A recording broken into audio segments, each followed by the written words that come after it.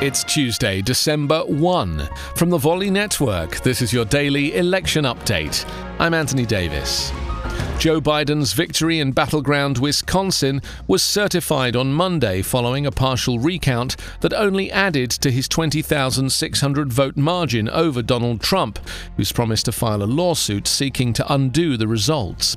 Governor Tony Evers signed a certificate that completed the process. After the canvass report showing Biden as the winner, Evers' signature was required by law and is typically a procedural step that receives little attention. The action Monday now starts a 5-day deadline for Trump to file a lawsuit, which he promised would come no later than Tuesday.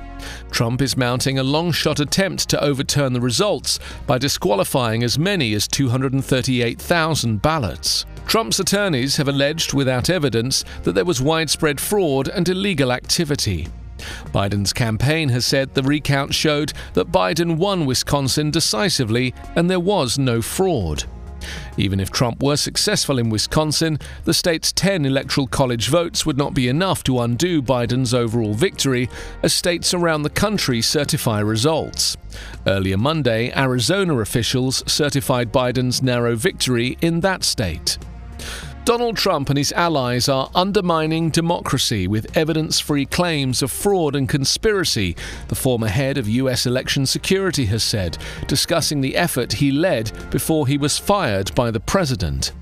"What I saw was an apparent attempt to undermine confidence in the election, to confuse people, to scare people," Chris Krebs said. Your daily election update is part of the Volley Network. Find us online at electionupdatepodcast.com.